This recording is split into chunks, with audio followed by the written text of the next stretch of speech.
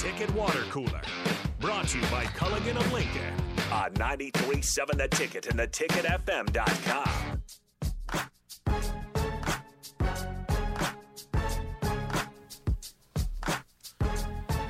All right, before we get into a little bit of more discussion here, probably about Casey and Adrian again, because that's fun to keep going with. Let's get some kind of college football storylines today, and Nate, I'd like to get your reaction on some of these. Ryan Day's contract extended now through 2028, now makes $9.5 million per year, which is obviously double what Frost makes. Now, this is, obviously we don't want to just keep up with the big boys as far as pay just to say so. And Frost, he had to take a pay cut coming into this year. But something rubbed you a little bit the wrong way, that Nebraska's paying less than half of what Ohio State is for their top head coach there? No, I think it makes sense. Yeah. You look at the production on the field. Right. Ohio State's been there. Nebraska hasn't. Ohio State is They've got playing, their guy. Nebraska's They hoping, have their guy that has. He's a guy. He's a dude. Not only made the playoff, made Rose Bowl. I mean, last year was the worst year they've had in a while. Right. And they lost in the Rose Bowl, I believe. No, they won the Rose Bowl. So I think if the worst season that you have for however long it's been, 4 or 5 seasons, is winning the Rose Bowl, hey, I think Nebraska would take that. Sounds about right. Now, the Mel Tucker one, that's where we'd have a different discussion. That one doesn't make as much sense to me. Yeah. Well, and he does have, he's kind of got this upward battle of, like, trying to prove that he's not just inherited Urban Meyer's program and kind of taken it over from there and, done what he needed to do there. He's got 3 years now. In 2018, he coached a few games to him, too. But overall, 34-4, just the one loss to Michigan last year in the Big Ten. I know I know a lot of coaches could do pretty well inheriting that program, but I think he's at that point where you just respect Ryan Day for who he is now. And he can he's proven he can recruit. So you're developing recruiting his own take a step back, first round picks and stuff like that. So it's there. Let's go to some other news here. Let's see. How about this? We've seen all this NIL increase, value and stuff, and we've had kind of talks about that. How about it can go the other way, too? It seems like Kentucky's running back, Chris Rogers, has an NIL value decrease after a DUI. You see that as something that you kind of hadn't thought about too much as NIL world? I didn't think about it as much. Off the court, off the field problems? I didn't think about it as much, but you have scenarios where scholarships are removed, players are kicked off the team, so I feel like this just kind of goes in line with that, right? Look, if he's only losing his NIL deal and he's getting to stay on the team, I mean, that's all you can really ask for, right? Yeah. I don't know. If you're still on the football team after having something like that, some teams would kick you off for that. Let's see. Shane Beamer would like to see scrimmages with other teams come to college football, kind of like August scrimmages. You can even do it in spring, but specifically he's thinking kind of preseason August game. Would you be on board for that, or do you like the idea that college football, unlike the NFL, doesn't have their warm-ups and it puts a little bit more on week 0 or week 1? I think it'd be cool. If it was a team that you weren't playing during that season, I don't want to see South Carolina play Clemson.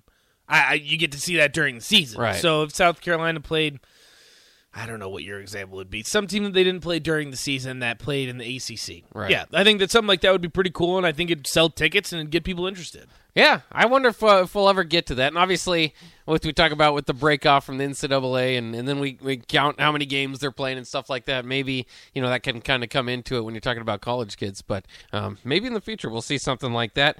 As far as how about some wide receiver news? Jordan Addison, the 2021 Biletnikoff Award winner, seems like there are people out there with Snapback Sports, actually, who says that the announcement could come as soon as Friday. He expects it to be Texas. How would you like Jordan Addison landing at Texas? It'll be interesting because Texas has said that they're back. They've still gotten pretty good recruiting classes and hasn't really shown on the field. We assumed that NIL would take it to the next level. It would appear that if they get Jordan Addison, yes, it will take it to the next level. I got to see it on the field first. Yeah, that feels like if that's what it ends up happening. And, of course, a lot of the talk with Jordan Addison is about tampering and Southern Cal and stuff like that. Texas is not I mean, they're not bad. They're probably a top 25 team, I'd say borderline so. coming Yeah. into the season. Yeah. Not necessarily earned, but because of their name and the fact that they're Texas. As always. But it's just, that would be an NIL win in my mind to get Jordan Addison, because he's working out with Bryce Young. I mean, I know Southern Cal was 4-8 last year, but Caleb Williams and they're going to be a top 15 team coming into the season. That's not a football winning move for Jordan Addison if he's looking to have a special season and thought that Pittsburgh wasn't going to provide him for that on the field as far as team wins and all that. That's an NIL move. He didn't enter the transfer portal to find a better situation. He entered the transfer portal because of money. The second that he entered the transfer portal was when there was rumors that USC was going to pay him, $2.5–3 million? Right. Trust me, this move is not going to win football games. It's not put your best situation that you have for you to make it to the next level, because he's going to be a first-round draft pick probably no matter what, barring a serious injury, which I hope that doesn't happen. I don't wish that upon anybody. Jordan Addison went to get paid, and it sounds like Texas is the highest bidder. So it'll be interesting to see if this becomes a theme where Texas, like we assumed, can pay more than other schools. Will that show up on the field? I say yeah, it probably will, but do you believe in Sarkisian? No. I don't. So does that entice a top-tier coach to go there?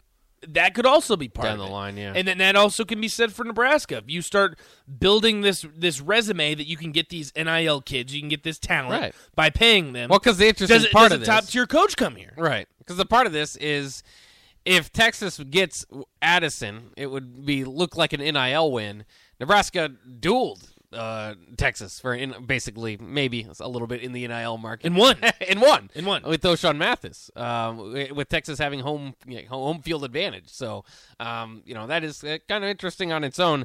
Also, as we talk about the wide receiver position, we were looking up highlights earlier with Casey Thompson. A few of those to Marcus Washington, the former Texas wide receiver who has entered the portal. He's set to visit Nebraska this weekend. So if you're looking for another That addition, would be huge. another wide receiver. Oh, that would be huge. Had 300 yards last year. He's not, it's not Jordan Addison, but maybe could be, just another piece in place there It's for an you. addition. Yeah. Trust me, that's a guy that I would want on my team. It's certainly not a guy I would say no. And from what we know of the receiver room right now, it's a lot of speculation already. So what's another? Also, a few other names dropping in this weekend. I think as we look at Brian Munson actually wrote this article. Missouri 4-star offensive lineman Caden Green. There's been some talk about him. I think he's coming in this weekend, as well as Kansas and Missouri. They're kind of hitting hard. So they have Jaden Doss, the wide receiver, and running back Dylan Edwards also stepping in for a visit this weekend. So that'll be exciting. One more news and notes for this section here is former Husker Divino Zigbo back with the New Orleans Saints. He was released by the Patriots. Now he's going to fight for the New Orleans Saints. He's had some stops there. It's kind of cool how, Will Compton's a good example of this, whether it's the Titans or the Raiders. Just guys kind of, Ozigbo's basically a saint even when he's not a saint, right?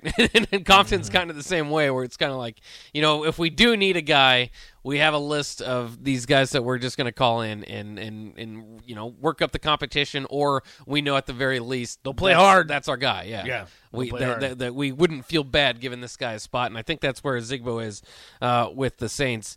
And that's how I kind of view, and this is kind of weird, it's a little bit different, but that's kind of how I view the running back battle at Nebraska. If you ask who's going to be the starting running back, I kind of think, Anthony Grant's got some upside. If Jock Yant, honed in on the playbook a little bit better, he obviously beefed up. It could be those guys. Thighs. But at the worst, I feel like you've got somewhat of a proven player there.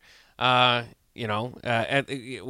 Ramir Johnson. Yeah. So, at worst, Ramir Johnson, and I'd be happy with Ramir Johnson going in. Gabe Irvin, another wild card in that discussion. I just say that the thing that I don't want to see that we saw last year is it was a huge rotation. I would rather see someone kind of assert themselves as the number one and running Ramir back. did eventually. But it took a while. Right. And there was a lot of mixing in and out, and I just...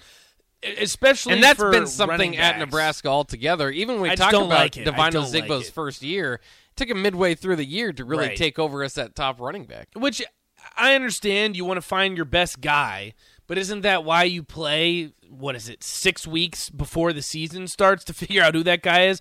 Get him some reps. Get him acclimated with the offense, especially with a new quarterback, a new offensive coordinator. Go into week one knowing who your guy is. I've always felt that way. especially at the running back position. So I hope they do that, whoever it may be.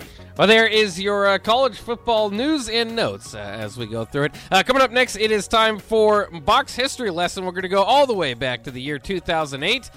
And Kelsey will like this, says Casey Thompson can't sling it like Joe Gantz. I don't know why they bring Casey Thompson down, but yeah, Joe Gantz was incredible. As we talked about the end of the 2007 season. Now the starting quarterback for Nebraska in 2008.